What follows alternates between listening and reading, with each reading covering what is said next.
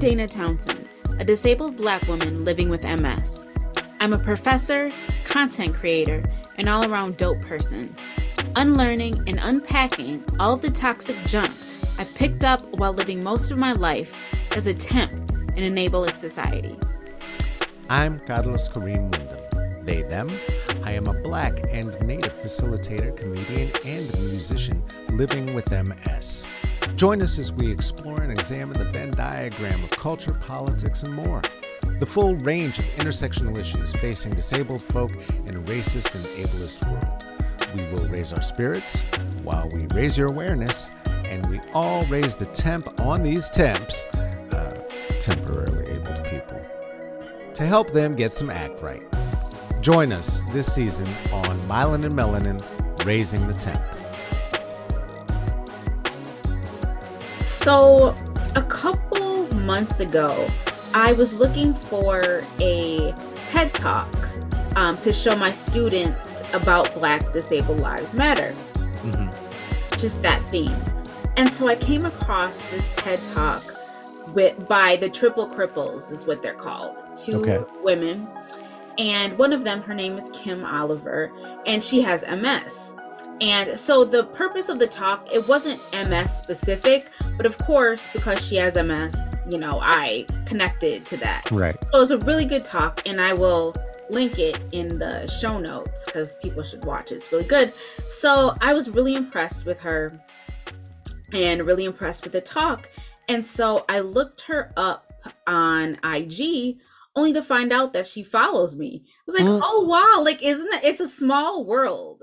So totally small, because obviously my Instagram has nothing to do with disability or anything. It's James Baldwin. That's what my IG is. So I thought it was really cool that for whatever reason she connected with me. So anyway, so I reached out to her, and this was before Raising the Temp was an actual thing, but I knew I had to interview her and connect with her. I just knew that this was going to be a thing. Right. So we connected. She's in, I think at the time, so we recorded this back in around Thanksgiving maybe. And I believe she was in London. Anyway, and it's always when you're dealing with, people, international people, it's, getting schedules together is a thing. It's insane. I think she's 5 hours ahead of me or whatever. Anyway, that's neither here nor there. So anyway, yeah, that is that. So I was so super excited that she, just the universe works in crazy ways. She just happened to follow me and we just happened to connect. But we had a really good conversation about Black disabled lives mattering and just decolonizing our thoughts as it relates to all the things. So, and I won't give too much away about the interview, but yeah. Side note though, and we'll have to talk about this when we talk next, when, our schedules allow. But my godmother and aunt had passed away the week before last. It was expected. It's still sad, but it was an expected thing. And so her funeral was on last Saturday. God, time is flying. Oh, wow. Last Saturday. And a couple of things were very triggering about the whole situation and experience. So you think a couple things about the funeral were triggering? Okay.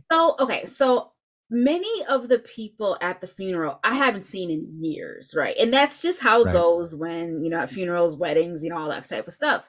So many of these people did not know that I am disabled and, use wheelchair, blah, blah, blah. Okay, fine, whatever. And so the amount of disgusting ableism was just... So yes, oh my God, how are you feeling?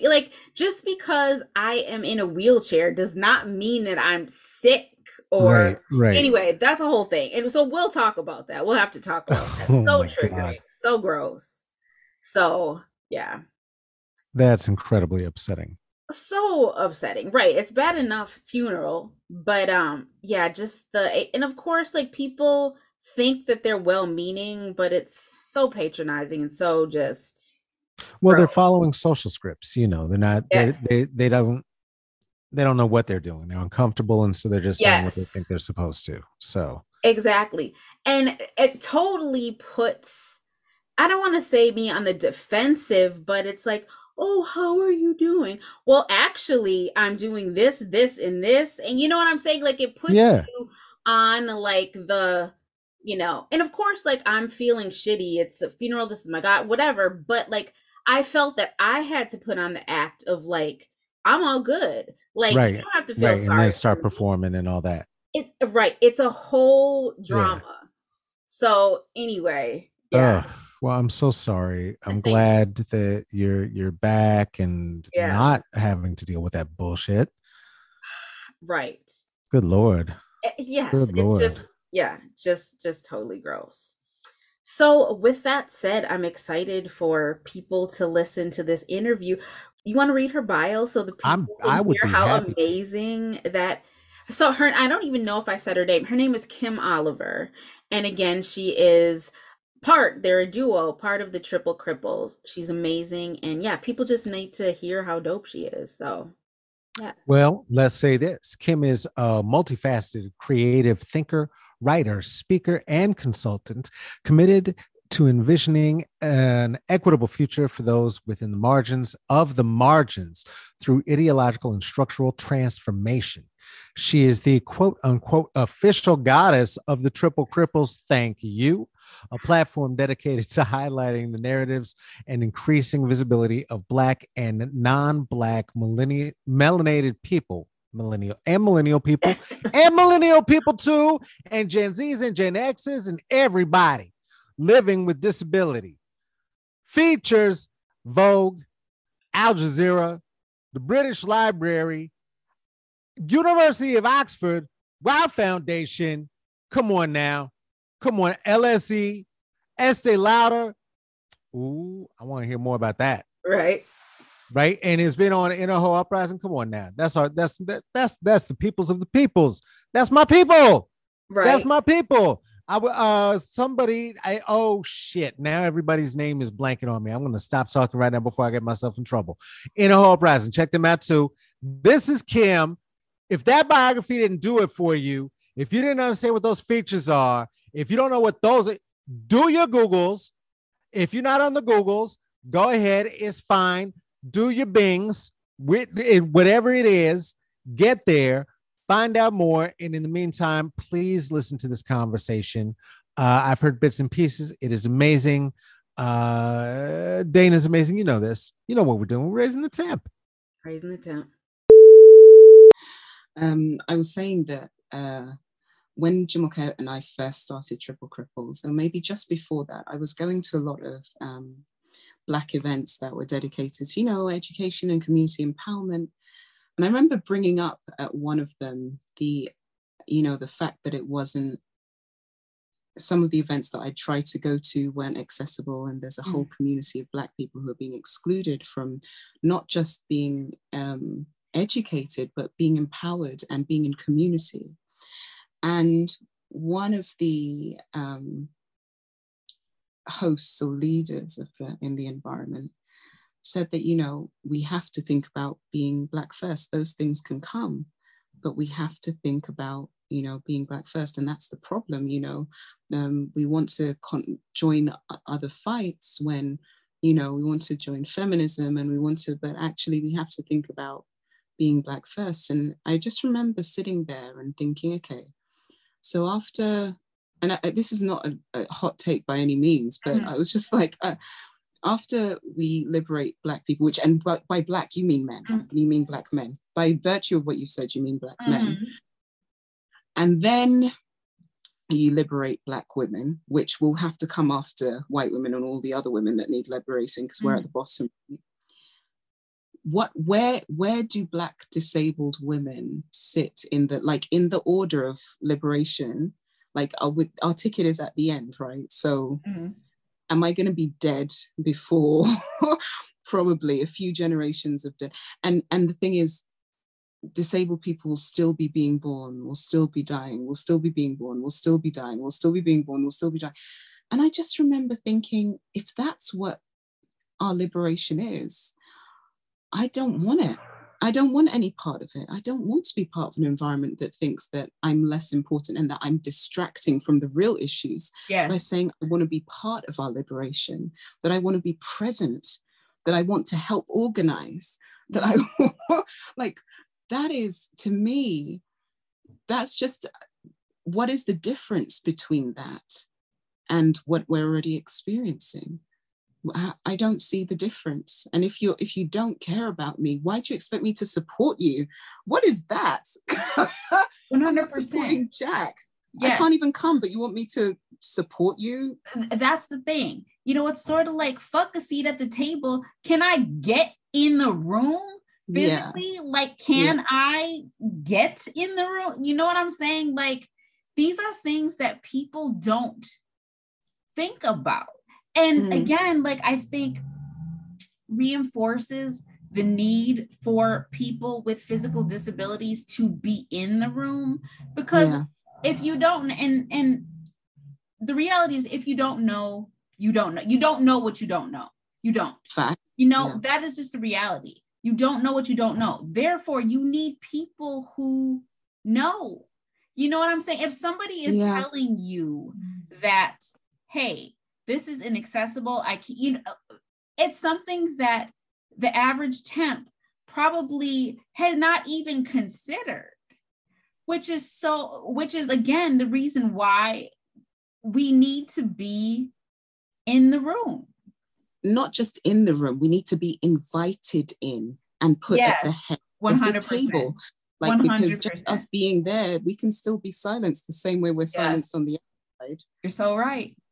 Yeah, no, you need to be inviting me in, not just can I get in. I need an invite, and I need that invite to accompany you saying, tell us what we need to do, because actually our liberation is tied to yours intrinsically. And if we don't get you out, we can't get out. And that's, I think, what is missing. And it's weird that it's missing, because with all the scholarly work and all of the kind of education and this, although we talk about decolonizing, there is a lot of stock placed in people being able to acquire these kind of Western degrees and this, that, and the other. And I've studied here and I've studied there and I've read all of these books and I've got this qualification and that qualification. Meanwhile, your qualifications mean naught and your analysis is naught if you have not figured out that the way things have been done, or we've been trying to do things, is ineffective. And actually the system, we need to turn it on its head and start from where it needs to start, which is, we call it the margins, but actually that's the center. That is the core. Yes. Right? Yeah. And all of those things, like, it's worth nothing. I can't remember who said it. I feel like it's Henrik Clark or something, said that, you know, your education means nothing if it does not lead to your freedom. And with all of the so-called quote unquote Black excellence this and Black excellence that, and all the books being written and this, that, and the other, if we're still talking about disabled Black people as an addendum as opposed to the core subject. Yes. Because that's what I read and I listen to a lot of books, and we're like, just an addition, like the extra comma at the end. So yes, if we're not talking about Black, blah, blah, blah, blah, blah, and what about this, and then blah, blah, blah, and then disabled, but it's always like just some part of a list, right? Mm-hmm. If that isn't the core, then I don't know what the point is. Yes. Yeah. I mean, and again, like you had said before, it's just a distraction. You know what I'm saying? Like, that's not, people don't think that that's the meat of the issue. Yeah. You know what I'm saying? Care, love. And these things are so important. We criticize this system for lacking humanity and not placing humans at the center of it functioning. And, you know, not having care for the people that helps it to function. What does care look like? What does love really look like? If you're saying that you have a community that's built on care, that's built on love, that's built on the idea that humans are valid just because they're here and they deserve to be loved and cared for because they're here. What does that society really look like? And who do we use as a measure for how much love and how much care exists in a society? Yes. Yes. Otherwise, we're just saying things. We're just saying self-care Sunday. We're just saying community. We're just saying these words without actually analyzing what they mean or following them to their logical conclusion. Why? And that's, I'll be very honest, like in a lot of ways, I've become quite disengaged.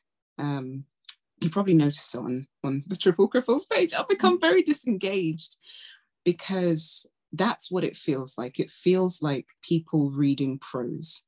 It feels like, yes. You know, we're not really trying to follow these things to their logical conclusion. We're just kind of just saying things and, you know, we're happy to stay comfortable in particular types of, or we're happy to reinforce particular types of oppression because they enable us to remain comfortable and allow us to still have access to particular realms of society.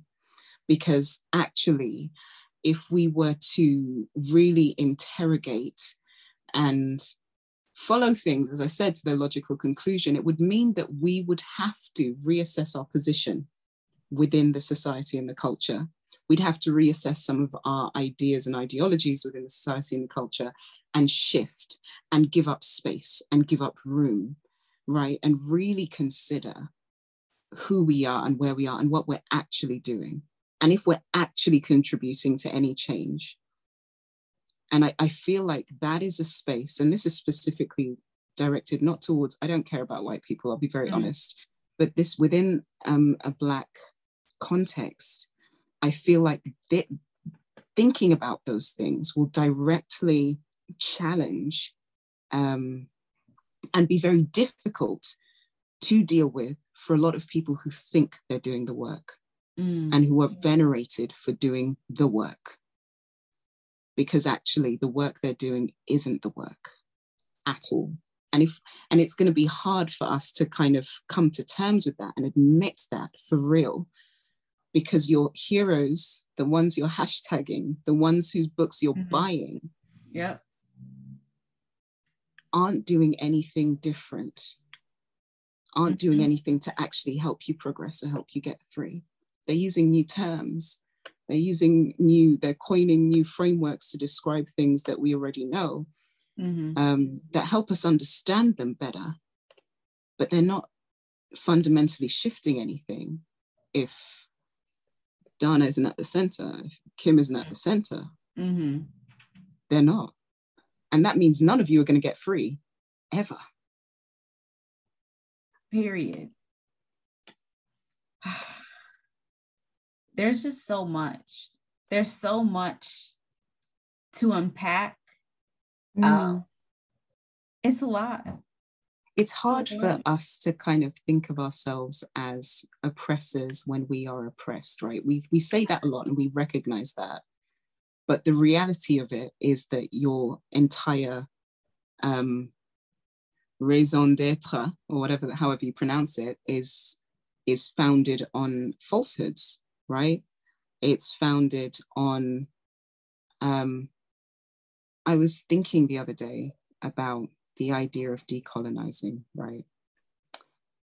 And I was like, and I know this is not a hot take because many people have said it before me, but it's near impossible to decolonize anything because even the lens through which I'm trying to decolonize is a white lens. Everything that I see, everything that I think about, is in comparison, opposition to, relative to the construct of whiteness and what it has shaped in my consciousness in the world around me.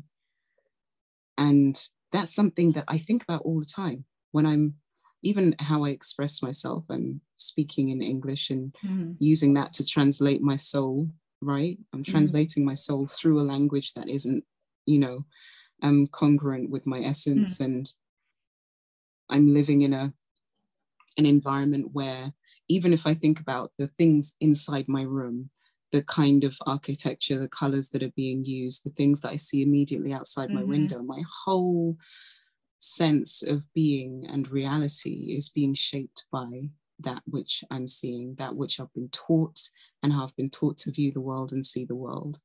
So even when I'm thinking about, okay, decolonizing the way I view things, how do I do that in that context, right?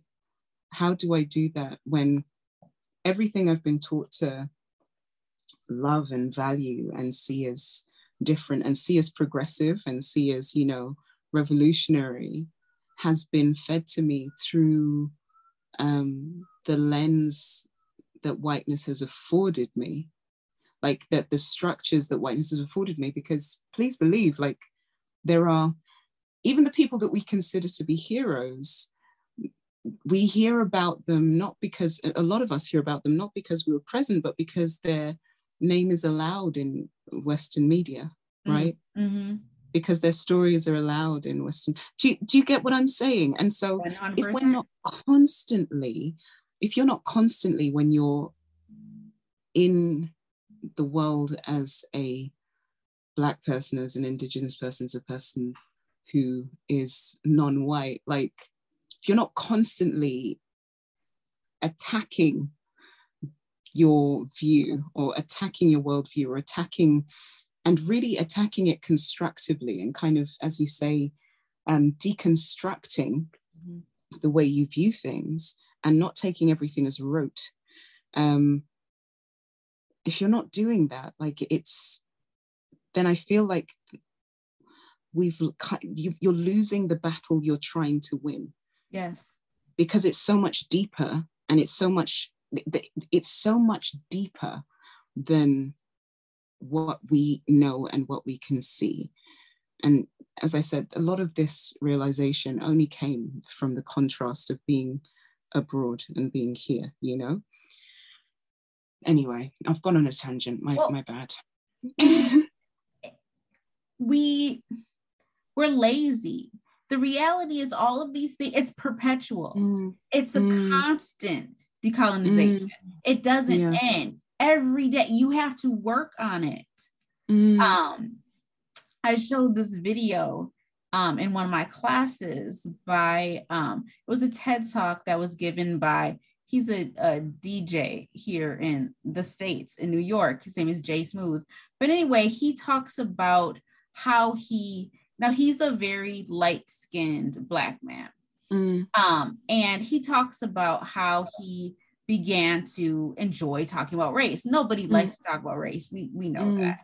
But really emphasizing the fact that being anti-racist and talking about, it's not, he compared it to being a clean person.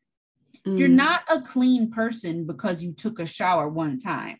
You're a clean person because you take a shower every day, you wash your hair, brush your teeth. Yeah. It's an everyday thing. You have to work at it. And I think that is where, when we talk about decolonization in every context, it's something that you have to work at constantly. But we're lazy. We want to say, well, I read this book.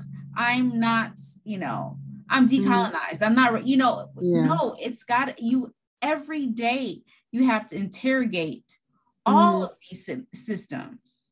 Yeah. It's a perpetual process, which I think scares people and just makes them want to say, well, fuck it, it's too much. Yeah, exactly. Yeah. And it's scary, and it's exhausting, right? I recognize that it's exhausting, but in some ways it's exhaustion that we have to endure in order for later generations not to be exhausted. Like if we don't do it, like it's just not going to get done. And it means analyzing the way you wash your hair, the things that you use in your kitchen, why you think certain things are okay, why you don't. Like it means, and that's alongside the experience of life and whatever individual kind of situations and experiences you have, whether you have traumas, whether you've had bad habits, whatever, that's alongside all of that. But, humans, we have the capacity for that, because that's what life is. That's what life is. And yes, it's wearying. But I I promise you, it is not more wearying than what we're living in, continuing ad infinitum, like it's just not, it's just this work that we're doing. And that's the other thing about Western ideologies, right? I was talking about this with my friend K15 the other day, who makes like the music, the bedding tracks for our podcasts and stuff. I don't know why I'm calling it a podcast, because we haven't recorded for ages, but don't worry about that.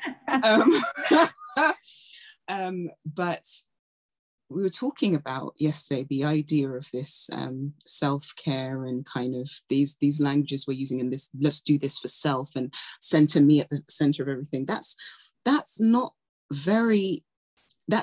quite Western, that that island of I, right? Where I'm not part of the community, where I'm not responsible for anything that happens outside of my body, right? And outside of my mind, anything, other people's feelings are their own problem, other people's this, that, and the other. And it's like that, this idea of self-care, and anything that makes you feel minutely uncomfortable, you shouldn't deal with at all. Anyone that makes it, any conversation that's minutely uncomfortable, no, you shouldn't have to deal with that, And it's just like, my G, like at some point in life, one of the ways in which you have to live life is by sometimes being uncomfortable, sometimes sitting with things that cause you discomfort, so that you can work through them, so that you can come to another side of learning, of understanding. The other people, we are connected. We are inherently connected to every single person on the planet. That we're connected to everyone. And so, yes, my actions can impact others. Yes, their actions can impact me. Yes, their emotions are relevant. It's not to say that I'm always the cause, but if I think of us as being connected, I know that, okay, sometimes I feel a certain way. I don't understand it all the time, but someone expressing themselves isn't necessarily oppressing or burdening me, right?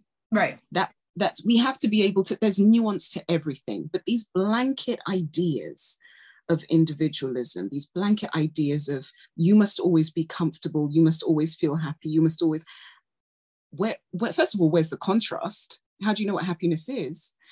But also, it's not to say that life should be full of tragedy, because I also don't feel like we should be attached to the idea of suffering as a rite of passage. Right. But I also think that the same way we have different seasons, everything in nature is a mirror. Everything in nature. Why would you? It's just it's so problematic, because it creates so much, not just division, but a lack of empathetic understanding of your place, not just within your community or your family or your friendships, but on the planet. On the planet. Anyway.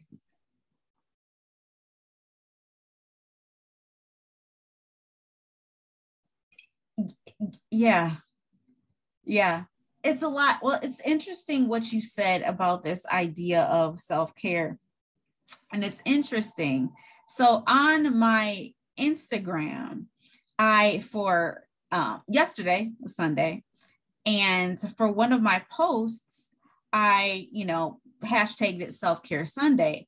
And it was a video that I posted of the author Toni Morrison reading from her book, Beloved, which is making white people absolutely crazy. And that was my self-care. Listening to her read from this amazing but awful, awful depiction of our reality that is making white folks feel uncomfortable. That was my self-care. Yeah. You know what I'm saying? And so I think that when we need to reframe what we mean when we say self-care, because again, anybody who's ever read the book Beloved, it is a highly uncomfortable book. Yes. To read. Yeah. I don't care who you are, especially I would argue for Black people. Yes. But you need to, self-care is really like giving yourself the space to feel uncomfortable. You know what I'm saying? Making space. Thank you. Making space for the fullness of your humanity. Yes. And that includes discomfort. Yes. that includes discomfort. Like it's just, yeah, I think that there is, and I don't know if it's social media. I don't know if it's the social media age that is flattening life. Yeah. It's flattening it, right? Mm-hmm. And it has to be, it's flattened and in bite-sized, palatable chunks that require no further kind of reflection. Or investigation. You just you just take it, you run with it, you repost it, done. It's gone. You just in one eye, out the other. Like, you just don't. And so it's as you said, it's making us lazy. It's also making us susceptible to programming in a very, very new way. You know, whereas before you had to do kind of years of education in a particular institution and years of, I don't know, religious education in a particular kind of temple or church or whatever. Now I've trained your brain to literally just take these snapshots, to work first of all in 30 seconds to 1 minute bouts, to only be able to endure that length of information in an engaged manner. I've trained it for titillation. I've also trained it to, if it is engaging with more, I guess, if we want to say meaningful content, it has to be in a particular format. It has to be a particular length. It has to be a particular size. It has to be retweetable or memeable. Yep. Otherwise, you will struggle to take it in. And it also shouldn't require you to do any further research of your own. Yes.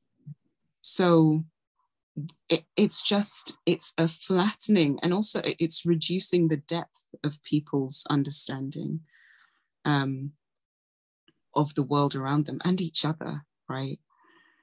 And if that's the main way in which, especially I think about younger people and the ways in which that they're now communicating. Yes.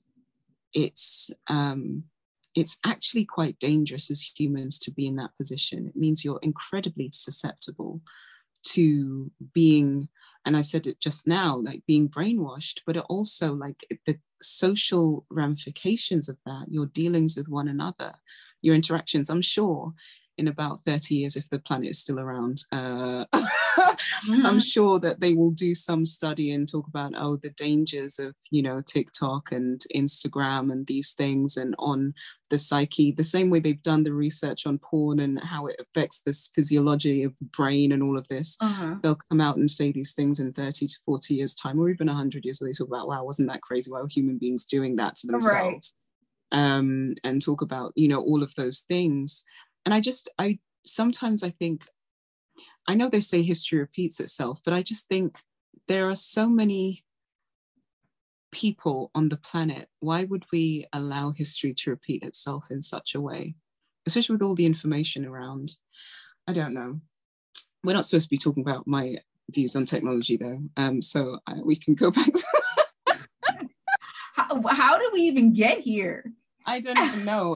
You said you do tangents, but Kim does tangents. So. Sometimes tangents are where the meat is at. You know what I mean? Like that's like where it is. Like that's really, the tangents are the center. Sometimes. Yeah, there you go. But then in that vein, what you were saying earlier about the palatability of disability pride in the vacuum that is the COVID-19 pandemic. Once it is over, because right now it's all disabled people are online, right? You're seeing them on your screens in these short little snippets, doing makeup tutorials and all of this kind of stuff, and doing fashion shows for you in your screen. You can scroll, you can like it and move along. But what happens when disabled people have to enter your communities now? What happens when they have to come to your workplaces and you're not doing this kind of, no, we're super inclusive because COVID, it's remote. What happens then? And that would be interesting to see, because bite-sized disabled people have been cool for like a year, maybe. Yeah. So, exactly. Right. Yeah. Well, what's going to happen when these work from home and virtual jobs and all that, we do away with that and go back to quote unquote normal? No, normal was never normal. Like, I don't want to go back to what normal society was. This was fucked. It's interesting. So I did and the company will remain nameless. But I was approached by a company through my Instagram who, this person who is, one of the heads of the company really was, into what I do on my Instagram, James Baldwin, and all the things, right?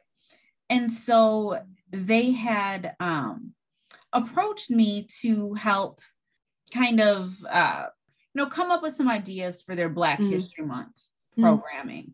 Okay, cool, fine, whatever. So, they included me in on that. I was able to do some work and whatever. Cool, great. So, and now the person who I was working with, he is the the president of DEI for this organization, right? And okay, so when July came around, which is Disability Pride Month, and what exactly, I had suggested that they do something that highlights or amplifies even the terms disability, because people don't like to talk about it. And there was silence. Now this is a DEI person, and it's so fascinating to me.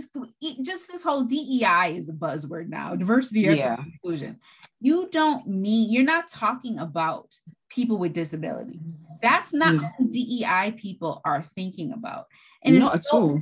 At all. And it's so interesting, kind of like the, deer in headlights look you get when you bring up the issue of disability to people doing DEI work. It's sort of like, oh, that's this is what you do. This is, but they're so far removed from it. It's disgusting. It's too much work for them, right? Yes. It's too much work. They'll have to think beyond having pizza lunches with, or, cultural food day. It is. They'll have to think beyond that. Yes. And, one of the things, going off on usual tangent, disability fucks up people's aesthetic. What I'm saying? And there was when I wasn't using a wheelchair, I progressed, I used a cane and a walker and all the things. I would literally hide my cane in pictures because I didn't want it to ruin people's pictures with this disabled girl. Well, now I'm full blown. But that said, mobility aids, they fuck up people's aesthetic. You don't want to see me looking cute in my wheelchair. That. I don't want to see that. Yeah, because it ruins everything. It's true. I remember being, when I first became disabled and I did need crutches, in a Christmas picture, being told by a family friend, they were like, hold on to the door frame, move the crutches out of the picture. And it was just such a thing. They were like, move the crutches out of the picture. They'll spoil the picture. Let me take a picture of you, right? And so I'm there, the picture's still there, and also at an event, they take the crutches away from you because they don't want you to look bad in the picture, because you look so good. Don't look bad in the picture. And it doesn't matter if the crutches are the same color. It doesn't matter if they're pimped out. It doesn't matter. It doesn't matter. It's the mobility aid itself, right? Yes. I've been asked before, when I was using the crutches in the wheelchair, I've been asked to stand and get out of my wheelchair to take a picture before, right? Because we're taking a picture. So we're taking a picture. So, and that, don't get the wheelchair in. And so I make it a point now to, when people are taking pictures of me, because they always try and just do it up a torso. If you give people the camera to take a picture of you, they'll try and do a torso picture. I'll be like, is the wheelchair in? They'll be like, oh. And it makes them uncomfortable, because even though they're not inside the picture, it's still uncomfortable for them to see it and for it to frame it and to have it as a tangible part of that scene. 100%. And, as you're talking, I really think that disabled people really give people a glimpse into humanity. We force people to see their humanity in us, because again, and this is not, to scare people. Well, you could be me. You could be me. You know what I'm saying? You could be. And that's just, and what's so shameful about it is that, like, our mobility aids and things like that become props that people don't want to acknowledge because it's too real. You know what I'm saying? Yeah, because they're supposed to be punchlines. They're not supposed to be real, right? Exactly. This isn't the thing that lets me live my best life. Like, this is just like a thing that, again, like, forces you to grapple with issues that make you uncomfortable.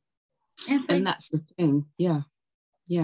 No, go on. Yeah, no, it's an insidious thing. And again, and I'm not exempt from this. Like, I don't like people, if I'm doing, like having this talk with you, like, I don't want to, like, back up and like have my wheelchair in full.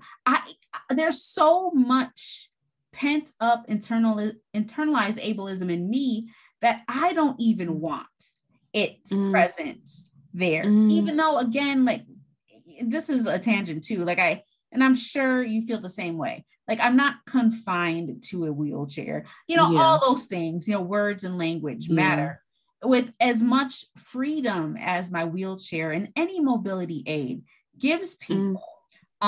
It's like, sort of like your arch nemesis. Like, you don't, I don't, but that's based on people's perception of you within it. Yeah. That's what's affecting how you feel about it. Right? 100%. Because if you're showing me your torso, I'm not thinking, oh my gosh, she's in a wheelchair. Oh my gosh, does she do her legs work? Oh my gosh, like all of those things that happen, or oh my gosh, she's less than it. The fact that I can understand her is amazing. Wow, she can talk. Like, right. Exactly. It fucks people up because people assume that somebody in a wheelchair like can't talk. Like, they have all of these crazy stereotypes, and it's like, okay, we've just had this really good, deep, thought-provoking conversation, and you see me on a wheelchair, and it's like your mind is blown. Like, what? And in fact, it almost erases and negates everything you said up until that point for them. Yeah. 100%. They're like thinking back and interrogating everything that we talked about. Like, it's somehow like it's not real. Yeah.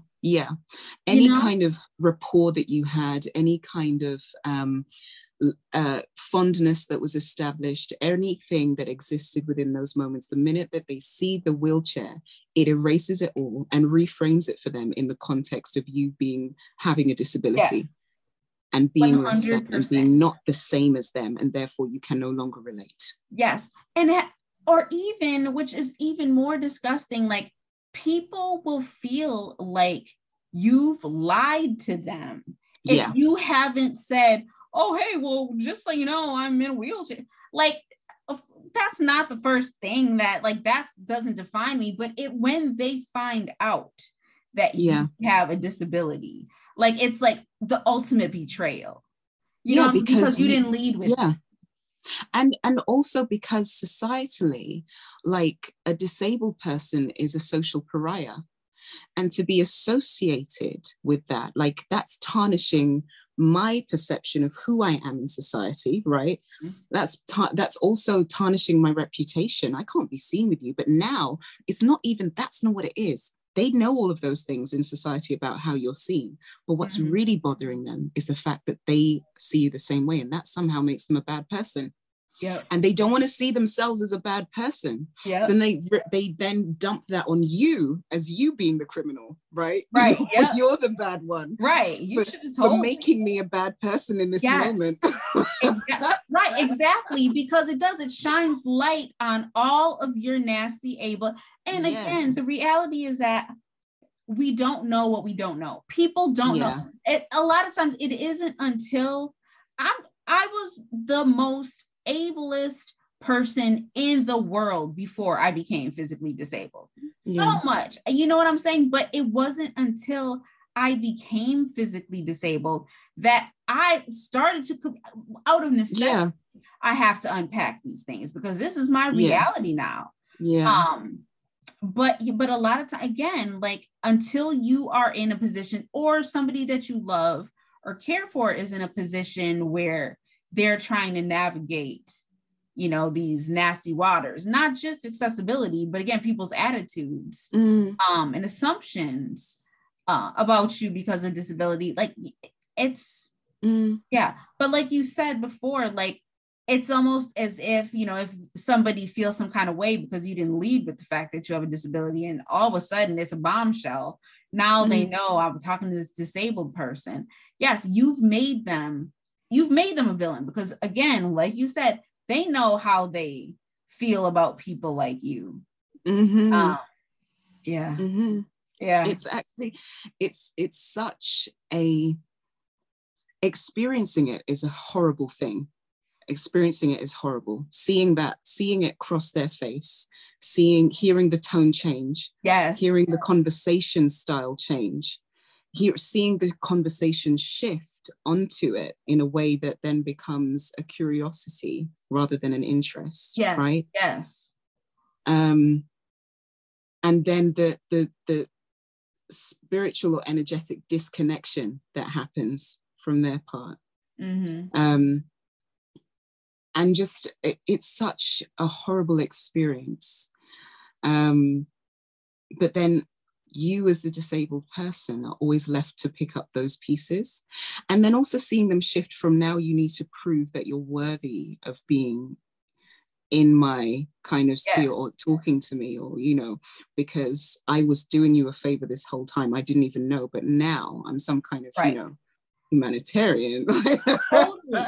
And I've eaten all of that up, you know, as I've become more, you know, as I become physically disabled. Like I find that I have to lead with all of my accomplishments, because you need to know that, okay, you know, I'm a college professor and I've been doing this for years and blah, blah, blah. And like, I feel a responsibility to say all these things. So, you know, I'm not just like this pitiable woman in a wheelchair. Like, no, I'm like an actual person.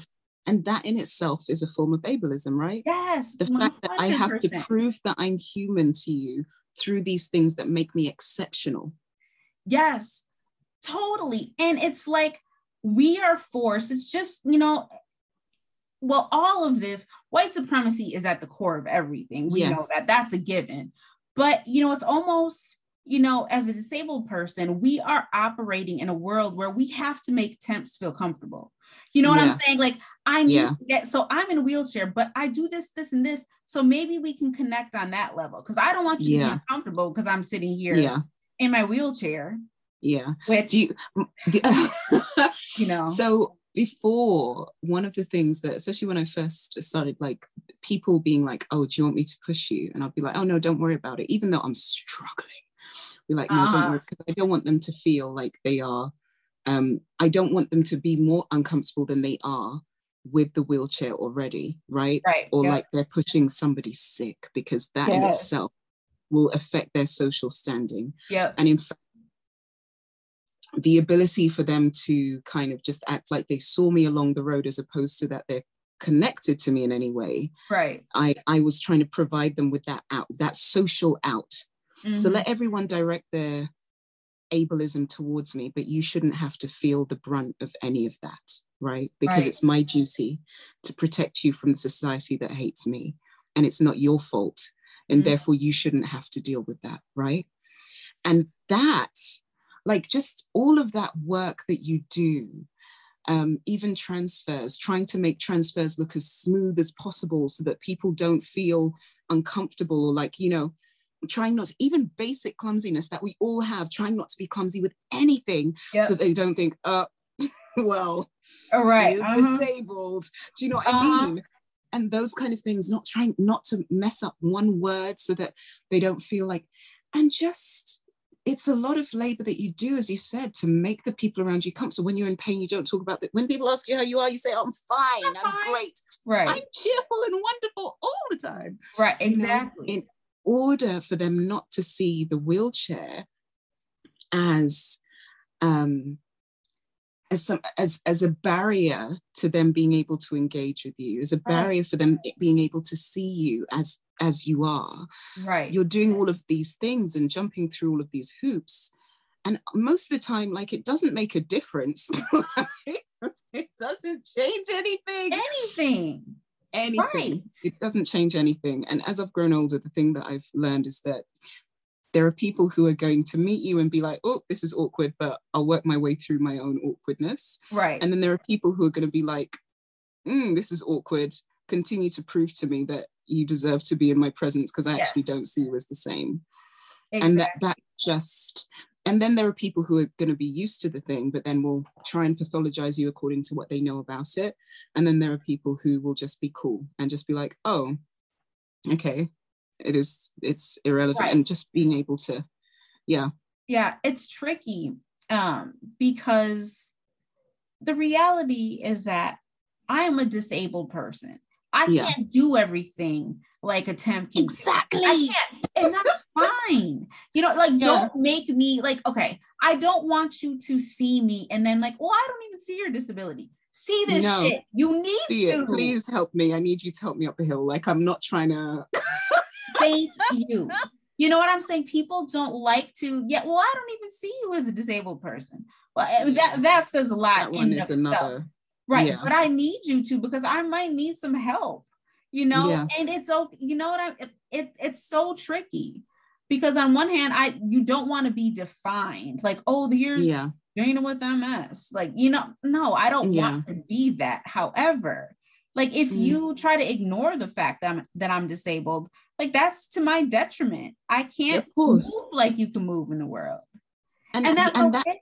There you go. And that's you should have the empathy to recognize, oh, actually, that where I put that thing might be a bit too high for Kim to reach, you know, let me move that, or let me, you know, there's an incline coming up. Let me push her because she's got, you know, a manual wheelchair. Let me try and move her a little bit. Actually, it might be easier if we're getting in the car for me to put her wheelchair in the car for her instead of her having to do it herself. That might be a lot of work. If she's asked for it, or we've been out all day, so she might be tired. So don't worry, I'm here. When you're by yourself, you can do that stuff. But when I'm here, let me help. Like, there is something about, but then again, that environment can only be created when someone has proven themselves to be able to be trusted with your vulnerability.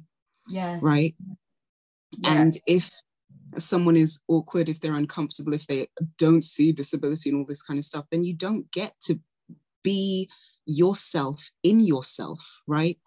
You don't get to be like, actually, you know what, yesterday I could do that, but today could you help me get blah blah blah? They're not going to be like, oh, but you could do it yesterday, so why can't you do it yourself? Oh, getting lazy, are we? Like, there's not going to be that kind of pushback. There's not going to be like, oh, I'm not really comfortable like touching the wheelchair or just watching you struggle with something. There's not going to be that whole thing.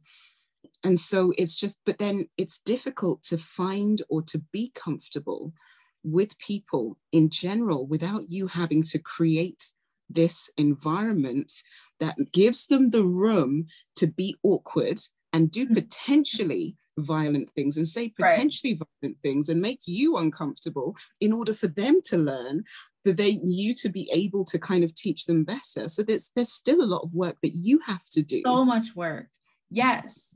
Because the reality is that, first of all, it's work. Like, you've got, like, I'm to the point now where I'll call you out if you do some shitty ableist shit. I will, like, you have to name it. And that is that's a process to become comfortable doing that, because it's not easy to really, you know, have to point out like, well, you kind of got this wrong, you know, but it's work. You know what I'm saying? Like, it's an exhausting thing. Like, you know, just to have to like, you know, well, let me educate you on this. Like this, maybe try it this way next time. It's like, you don't get to be upset. You don't get to be frustrated. You don't get to feel angry. You're not permitted those range of reactions that you would ordinarily be permitted were you not someone who had a disability. Yes. You're not permitted. And that is something that folks don't get. There are so many times where people do mash up things and I'm like, look, and I might tell someone about it. And the person I tell about it, they're not even the person who did it. They'll be like, yeah, but maybe, you know, they didn't mean it that way. And actually, you know, people don't really know, you know, so maybe you should be a bit more understanding. Meanwhile, In my story, I did not once tell you that I shouted at the person. I didn't once tell you that I got upset with them. I didn't once say, I'm just describing the frustration that it caused me at the time, the hurt it caused me at the time. But there's always more consideration given to the person who's having to deal with you and your disability than you having to deal with the ramifications or the consequences of them, or the load of them, right? And that alone is why I just, you were saying earlier that disability makes people kind of aware of their own humanity. And I don't think that's what it does. I think, I agree in a sense, but I disagree in the sense that I think what it does is make them face the things they detest about their humanity, right? 100%. You are, and I say this all the time, like being a Black disabled person, within Blackness, I'm the physical representation of their Black condition in general, the brokenness of it, the lack of access it causes, the way in which it is viewed in society, the way Black people are treated in society, the disempowerment. I physically represent those things that they are desperately trying to escape from and hide from, right? I'm literally that. I am Blackness personified in the world of whiteness and white supremacy. And so not only are they dealing with facing that side of themselves, the West side, because I do not represent Black excellence. I don't represent us getting over. I don't represent us being akin to or the closest thing to whiteness that we could be in order to be worthy of being human. I don't represent any of that. I represent the brokenness and the actual things, the horror and the terror and the pain and the anguish and the result of having your back stood on for years and years and years. And that physical brokenness, right? That's what you get to see when you see me, right? That is so and the true. fact that I'm still here, and I'm here, and I'm in your face.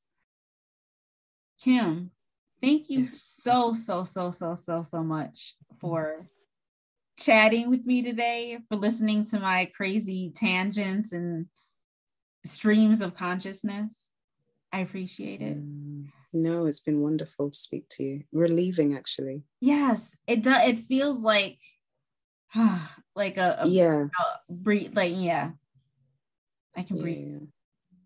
Where can people find you online, Kim? They can find me on Instagram and Twitter, I think, at Triple Cripples, which is TRIPLECRIPPLES. So Triple Cripples on those. But on LinkedIn and Facebook and the other stuff, you can just find it at The Triple Cripples, and on YouTube. Or you can just go to the website and find all the links there, which is www.thetriplecripples.uk. Just .uk, no .co.uk, just .uk. And you'll find everything there. But yeah, those are the best places to find me. I'm thinking of closing my personal Instagram, which is why I didn't pick that one. But also, it's personal, haha. But yeah, that's where they can find us. And maybe on the website, you'll see more of the stuff we've done. But yeah, it's a labor of love, for real and for true. It's a labor of love. And also, thank you for reaching out. It's wonderful to connect with other people and just be able to be in community. I think it's a very important thing for us to be able to speak to each other and just be like, I see you, you see me. Yes. You know? Exactly. Would you be willing to come in and chat with me again? Yes, of course. What do you mean? This is, like I said, this has been relieving because, one of the things about the Triple Cripples is that I don't really talk a lot about MS there. And I don't really, because that's the individual ailment is not the focus. Right. It's the nature of our condition as a whole. Right. Whereas being in a space where I can talk about everything, because it's relevant for me, right? And it plays into almost every area of my life, and being understood, because you're talking to someone who gets it and someone who understands, right? And can contextualize what I'm saying, right, in a way that doesn't make you feel alien to them. Right. I think it's, yeah, exactly. Right. It's a beautiful thing. And also I think it's necessary for us to have these conversations, because I feel like we haven't even scratched the surface of some of the ideas and, you know. Yes. Yeah. Absolutely. Well, thank you again. And this is the first of many conversations, I'm hoping. Amazing. Now we're friends. You're not just a person that I, thought was so cool and idolized on the internet. Now we're friends. I love that. Yes, of course. Why not? That's how we do it. Why not? Yes. You have to speak things into existence. Yes. I respect definitely. that. Yep. Yes, it's gonna happen. Thank you. Thank you for having me. Thanks for tuning in to the Myelin and Melanin podcast. You can find us online at myelinandmelanin.com, as well as Instagram and Twitter at myelinmelanin. If you want to connect with Dana, me, directly, you can find me on Instagram, Twitter, and TikTok at retrosoul__. And well, hey, I'm on the Instagram too. And if you want to connect with me, go ahead and reach out. I'm at El Caballo Negrito. Caballo is Cabao for the monolingual. And that would be important if you want to find me on Twitter, which is just El Caballo Negro.